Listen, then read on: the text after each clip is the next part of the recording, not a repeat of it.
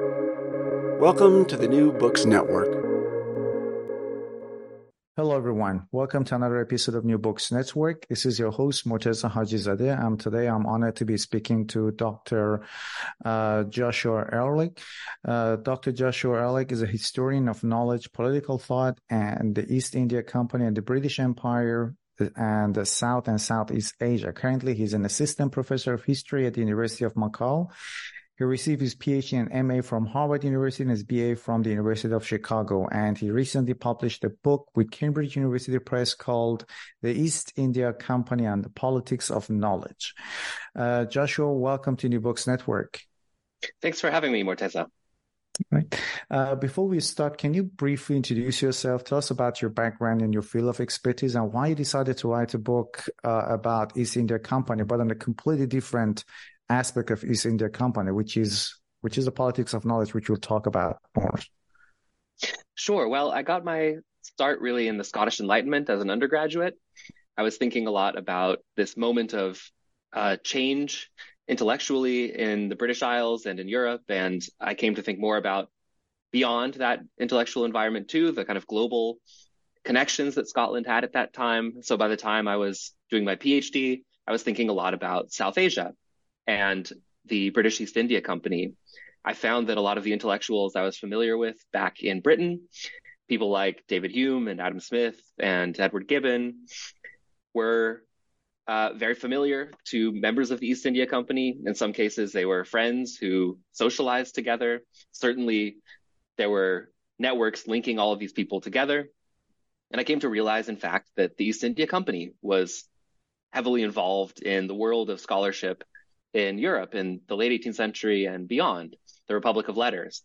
And so once I understood that there were such links between two worlds that you might think of as very different, the world of conquest and trade on the one hand, and the world of scholarship and science and publishing books and sponsoring universities on the other hand, I wanted to know why this relationship existed and what were the stakes of that. And this led me down the path that took me to my book. And I suppose we'll get more into this, but very briefly, essentially, I came to find that the East India Company really relied on its scholarly activities for legitimacy. And it made a lot of political hay out of these activities. And I think that this went beyond a simple kind of window dressing. It really impacted the company's ideology. So at quite an ideological level, the company committed itself to knowledge. And that's really what the book is about, how it did this and the changing debates around knowledge that the company was involved in its later phase from the late 18th century to the mid 19th century. Mm-hmm. And it's a very interesting topic because generally speaking, when we talk about this in the company, it's mainly how they have manipulated other countries. But you have looked at it from completely different perspective.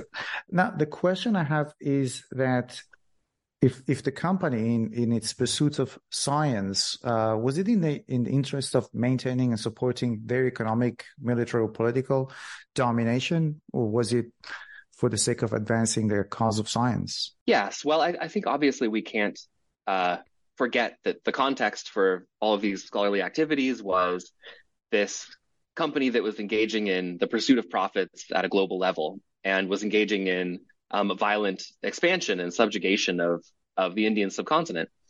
So that's an important background here. I came to find as I read more and more sources, however, that this wasn't a simple relationship of a kind of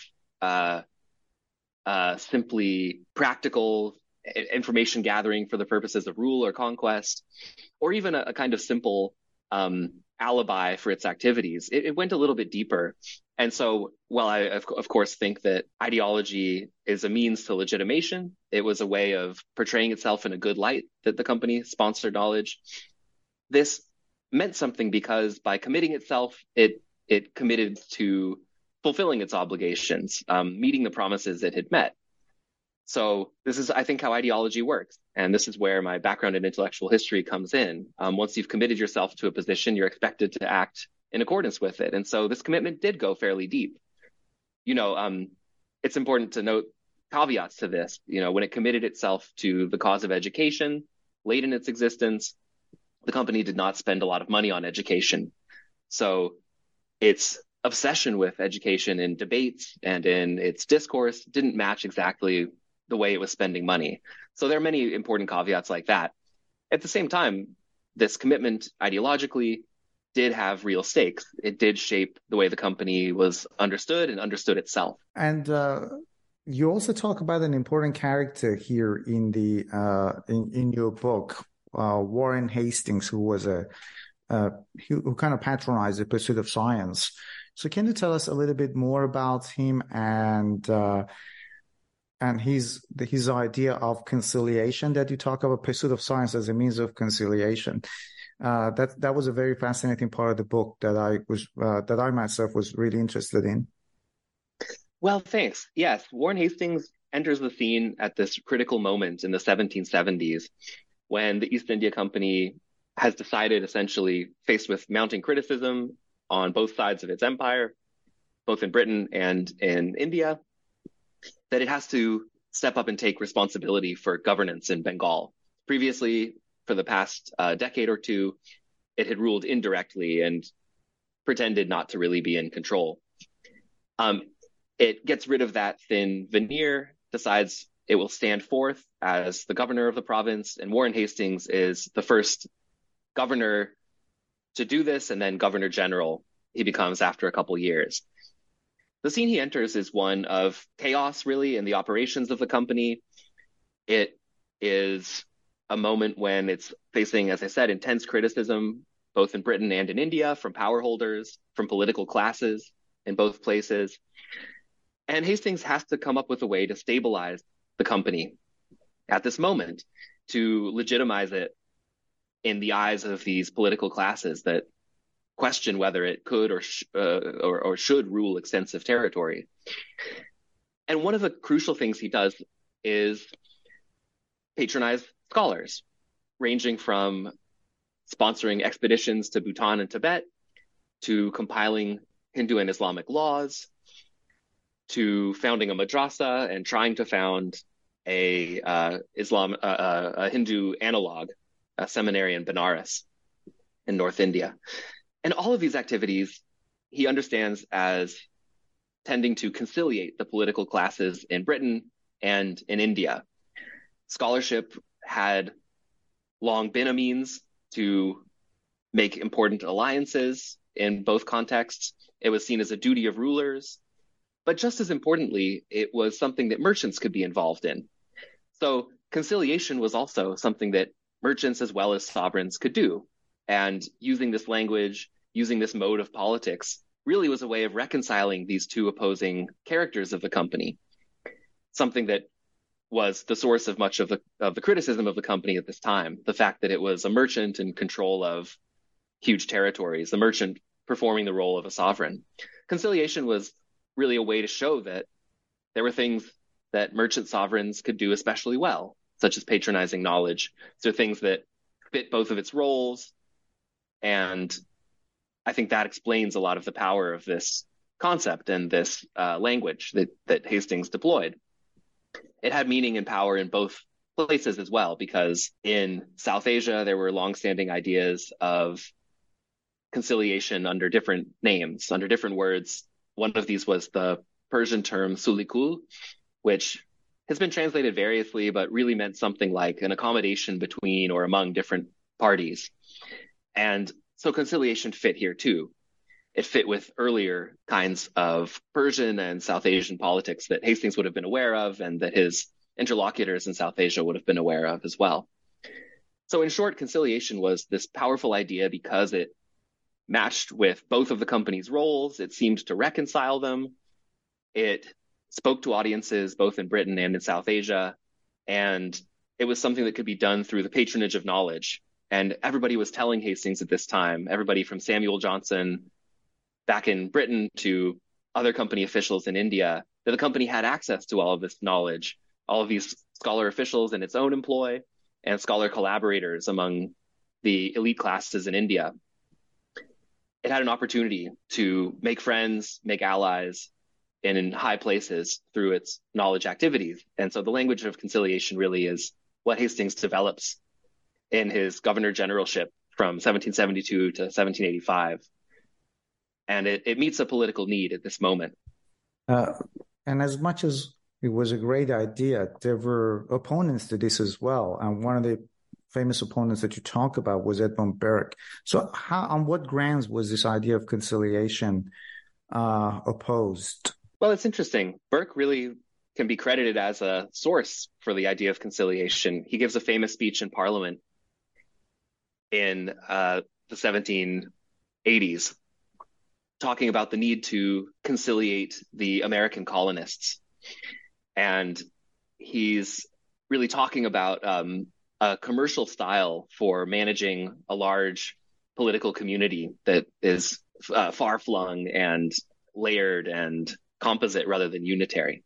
So Hastings may be picking up ideas from people like Burke as he forms his idea of conciliation.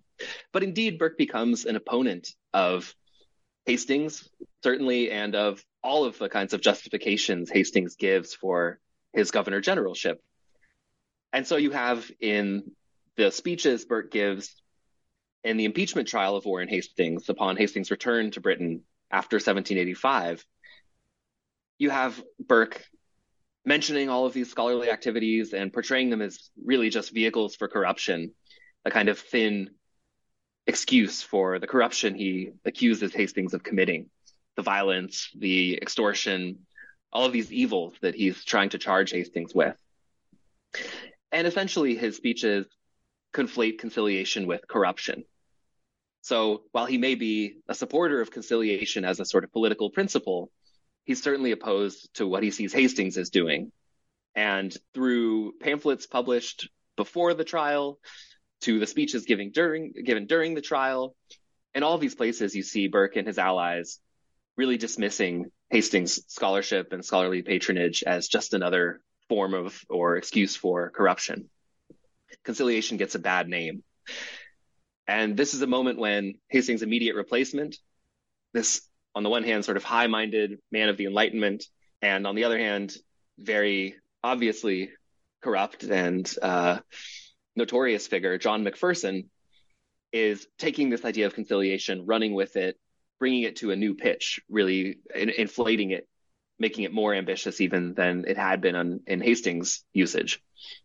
So this is also feeding into this idea that conciliation is really a kind of corruption in the later 1780s and early 1790s. And I'm glad you talked about John Macpherson. He was my next question, but you did cover that, which is great. And so after all these negative associations with the idea of conciliation, there was another character, Lord Cornwallis, who tried to sort of revive this idea and maybe cleanse it of all these negative ideas that were associated with it.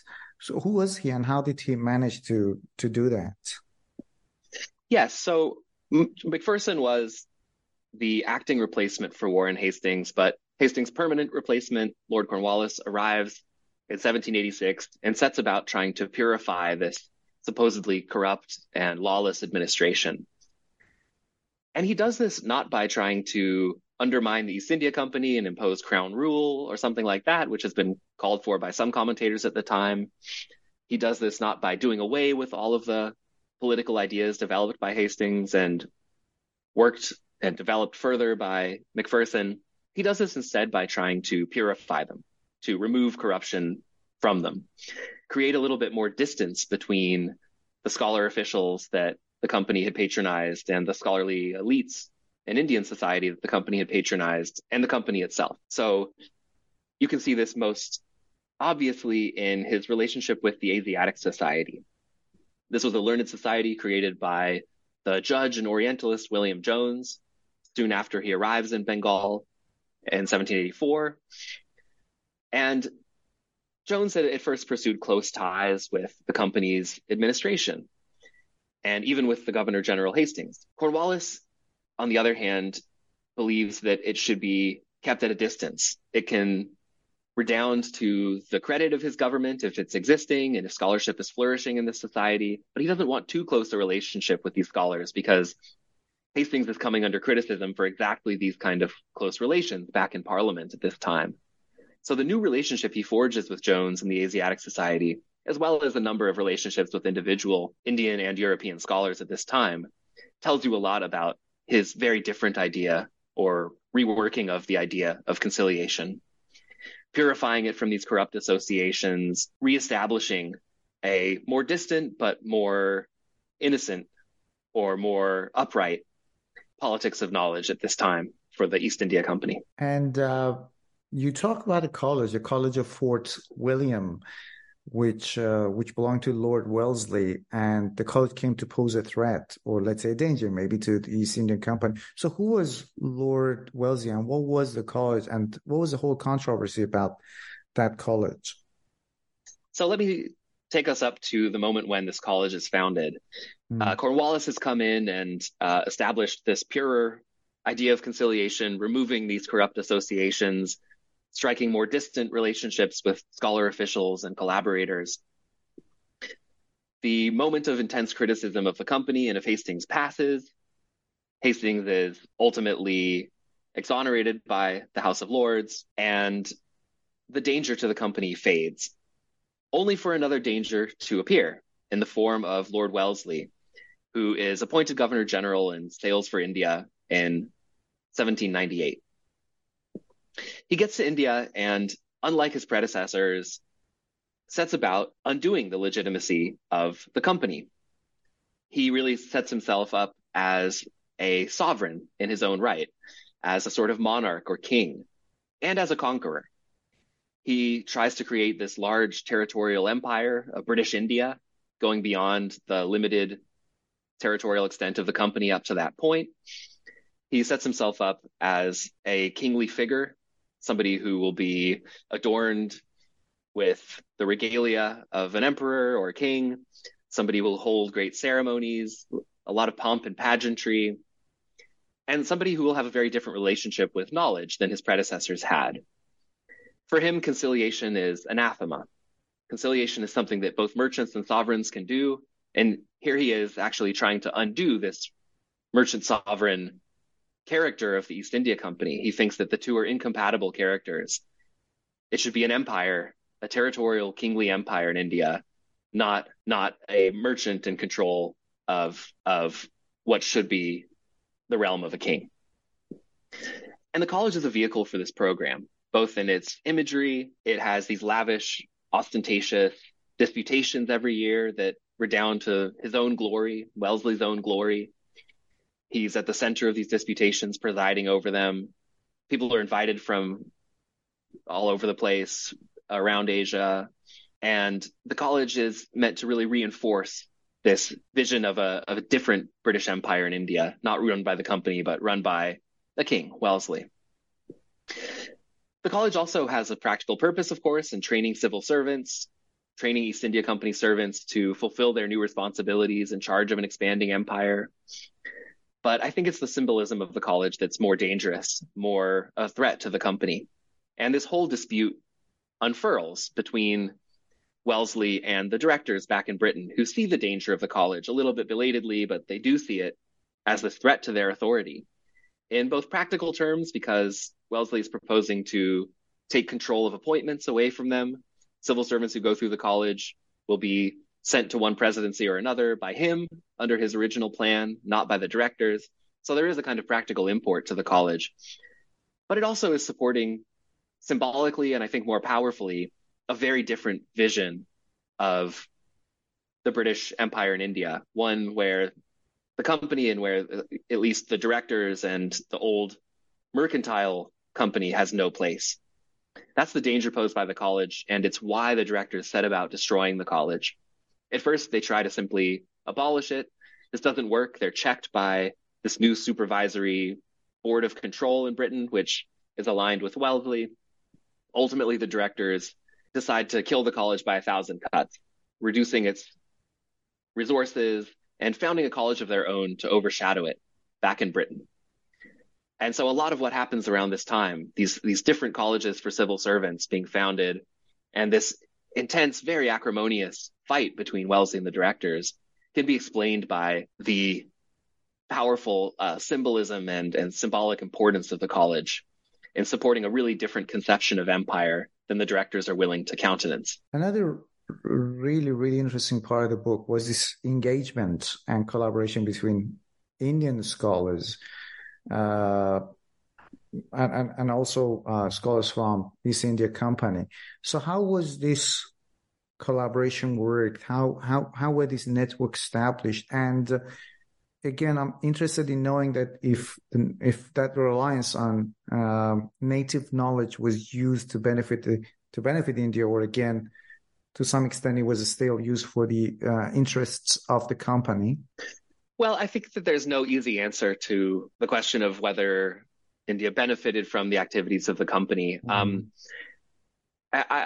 reluctant to sort of try to exonerate the company on this ground or to try to tear it down. I think something I learned from writing this book was that the categories like the company, the state, and knowledge are very malleable and can be remade. And so critics of the company tended to have more success when they engaged with the company, when they tried to hold it up to the promises it had met, than when they dismissed the possibility of its meeting them. And so that's why I ultimately came to feel that, while I, as the author of this book, had no nostalgia for the company, no particular wish to, hold it up as mistreated and abused by revisionist historians. On the other hand, I didn't wish to dismiss the possibility that corporate involvement in knowledge can be made a positive thing. And so one example of this is all of these discoveries and contributions to scholarship that were made by through collaborations on very unequal terms, certainly between European scholar officials and Indian scholar collaborators. I think dismissing all of this as simply Orientalist knowledge with no value would lead to some surprising conclusions. It would mean, undoing actually a lot of what we know and what we. So I'm reluctant to take it that far. But we should be certainly clear-eyed about the conditions of power that shaped these relationships. That's where I think the school of colonial knowledge is right and has been right, that we have to think about power when we think about knowledge. It's just that I would like to look at power, how it was actually conceptualized by people at the time. One of the missions of this book is to introduce a different way of looking at the politics of knowledge, to say that historical actors, European and Asian and really at a global level, were quite sophisticated about the relationship between power and knowledge. We don't only need modern frameworks to understand this relationship. We can go back to the terms and debates used by thinkers at the time. And I think that's one thing that I tried to do throughout the book is look at how people on the company side and on the Indian side were thinking about the politics of knowledge. And this gets back to your first question about how networks were made and how connections were made between these scholars. They often came about through the official business of the company.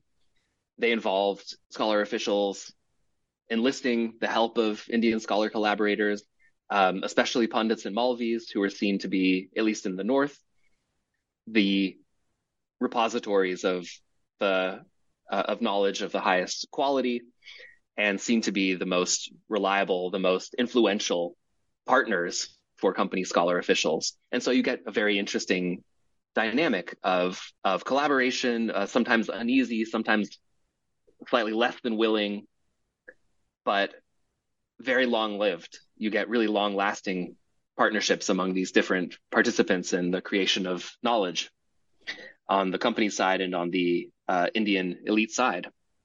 And I study those and the debates surrounding them throughout the book.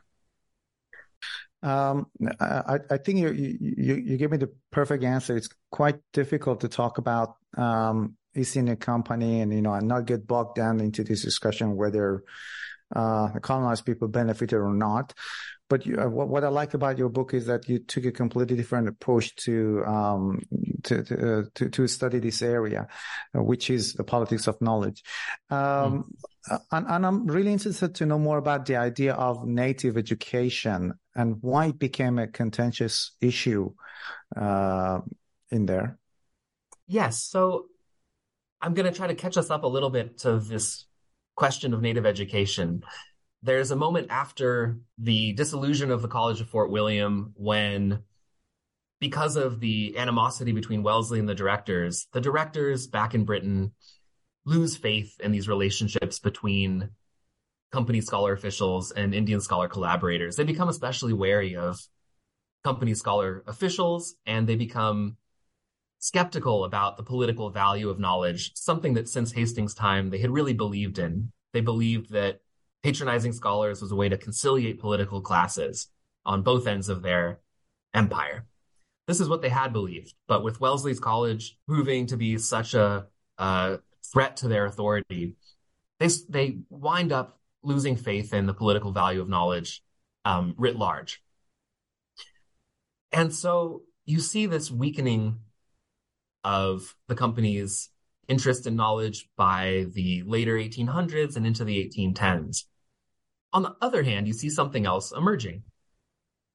The company becomes the paramount power in India, the sort of hegemonic power in India, no major rivals by 1818. And at the same time, this is an age of reform at an imperial and even, in some historians' understanding, a global level. And so you have publics increasingly engaging with governments and demanding good government. So both of these dynamics are at work here in the company's politics of knowledge. It's expanded and has new responsibilities for an all-India level. It no longer faces major rivals. It's turning its attention to governing, and it's being confronted with publics that are now asserting their rights as a public to engage with their government and demand good government. And this is where education enters into the picture. You see increasingly voluntary societies, often run by missionaries, but really not only missionaries, broad-based membership in Calcutta, Madras, and Bombay. And these societies at first are calling for government intervention, participation. You also then see the company itself trying to justify its government by a commitment to education. And this happens kind of slowly. You have in 1813 a Charter Act, which on the one hand, this is the act renewing the company's charter, its rights, political and commercial. So on the one hand, this Charter Act of 1813 removes the company's monopoly of trade between India and Europe. Henceforth, it does not have a privileged status as a trader between India and Europe. And pretty quickly, its trade with India shrivels. It's undercut not only by foreign powers, but by free merchants. It still has a monopoly on the China route, so it still has that very profitable avenue for trade. And it becomes all the more necessary to find a new way to justify itself now that its trading role has shriveled. And so it leans even more heavily on its good government, its ability to provide good government. And so it sees education as a way to do this increasingly. Another thing that happens in the 1813 Charter is the introduction of a clause which I argue is really at first about reinvigorating scholarly patronage, but over time it gets interpreted more and more as providing funding for education purposes. And so by the later 1810s and into the 1820s, you have this charter's, a certain clause in the charter being interpreted as a mandate for providing education on the part of the company to an Indian population. And debate ensues over how to spend this money. It is ensuing not only in Bengal, and not only in Calcutta, the capital of the company's empire in India, but in Bombay, Madras, even Singapore, a new territory. And you see all this ink being spilled on the question of how the company should set about providing education, what kind of system of public education it should set up. You get different models tried out in the 1820s and 30s in all three presidencies. And ultimately, this leads to the so-called Anglicist Orientalist controversy. Now, should I hold off here and get to that after you? Well, actually, I wanted to ask you about that. So go ahead, please. Yeah, I guess that's perfectly relevant. All right. Huh? Yes. So different models have been tried. And basically, the main conflict among many, many different kinds of conflicts that emerge, the main one that emerges is between an idea of conciliation, which has changed a bit from its old form. As it's now used, conciliation means keeping up this elite set of pundits and Malvis, continuing to patronize them in the hope that they're middlemen that can influence a broader Indian society. So education reformers and proponents who cite conciliation mean that they're going to educate Pandits and Maulvis first, and ultimately maybe there's a goal of mass education, but it's in the distance. And it's important to keep up these reliable allies, continue to patronize them. On the other hand, you have supporters of mass education who believe not in keeping up this elite as it's seen. I mean, we can debate a little bit whether the British really understood these social categories, but they see the Pandits and Maulvis as an elite class. And the proponents of mass education think that they should be essentially education should not only be provided to an elite, but provided to a larger group in society, a larger public in society. And so there's a debate between conciliation on the one hand, elite conciliation, and mass education. I think this debate really is still running strong into the next decade, into the 1830s, and is still at work in the famous Anglicist Orientalist controversy. If you were to ask most historians of the British Empire about British education policy in India, the document that everybody knows is Macaulay's Minute on Education in 1835. And it's usually held up as this sort of Western chauvinist, triumphalist call for English and European education at the expense of native education. And so it's assumed then, based on this minute, that this was really the main tension. Whole books have been written explaining the supposedly deep origins of this conflict between Oriental and Western knowledge, and explaining the deep origins of Macaulay's position and its triumph in this moment against the so-called Orientalists, a faction of officials who, again, supposedly called for a continued emphasis on Oriental knowledge. Now, I think that this is actually a mistaken emphasis. Not only was Macaulay's Minute not the only or even not the most important writing on education in this period, but framing the debate in these terms of Orientalism versus Anglicism suggests a kind of emphasis on language and culture that I think was secondary still to the debate between conciliation and mass education. And it's one official, Charles Edward Trevelyan, who conflates these issues momentarily. He's the kind of founder of the Anglicist Party, and he, on the other hand, describes his position not really often as Anglicist, but as populist, or popular, I should say. His idea is mass education, and he thinks that he allies this idea with English education.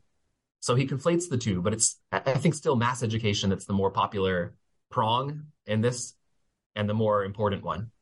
On the other hand, you have the Orientalists, who I think have also been sort of mischaracterized. They, partly through Trevelyan's rhetoric and his framing, conflated Eastern education with an elite agenda, an elite conciliatory agenda, conciliatory in that sense I described a moment ago. And so what you have very briefly is this moment of debate, both over language and culture on the one hand, and conciliation versus mass education on the other hand. But that kind of framing fades, and in later decades, it's really mass education that wins out over conciliation.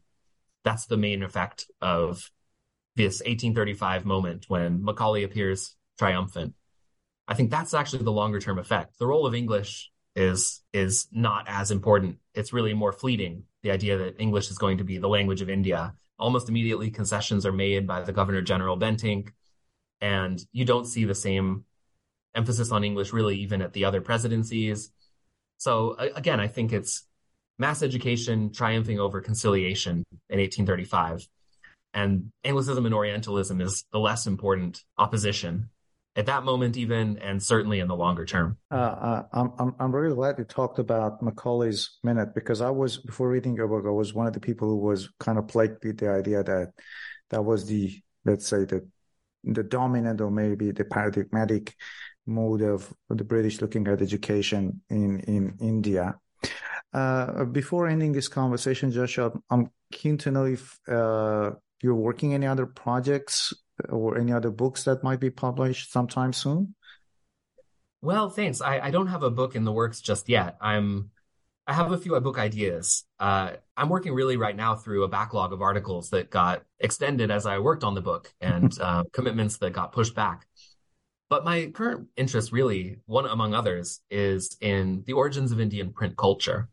So I have an article coming out on that, and I'm working hard on another article that's sort of a sequel to that, looking at early Native Indian participation in print culture, which I think began as early as the 18th century, even the early or mid 18th century, possibly even earlier. But certainly we have a lot of evidence to suggest that it wasn't only in the 19th century, as typically understood, that Indian involvement in print culture got started. And I've found, looking at different source bases, indications that there was an active Indian print community much earlier than the 19th century. And it was its emergence in the 18th century that gave rise to the popular mass Indian print culture of the 19th century that's more familiar, and it's the starting point for print historians of South Asia.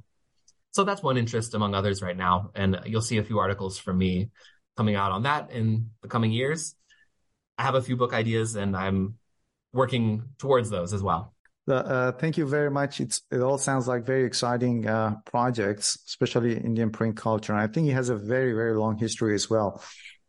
Because I know that some of the great classic works of Persian literature were first published in India and then moved all the way from India to Iran.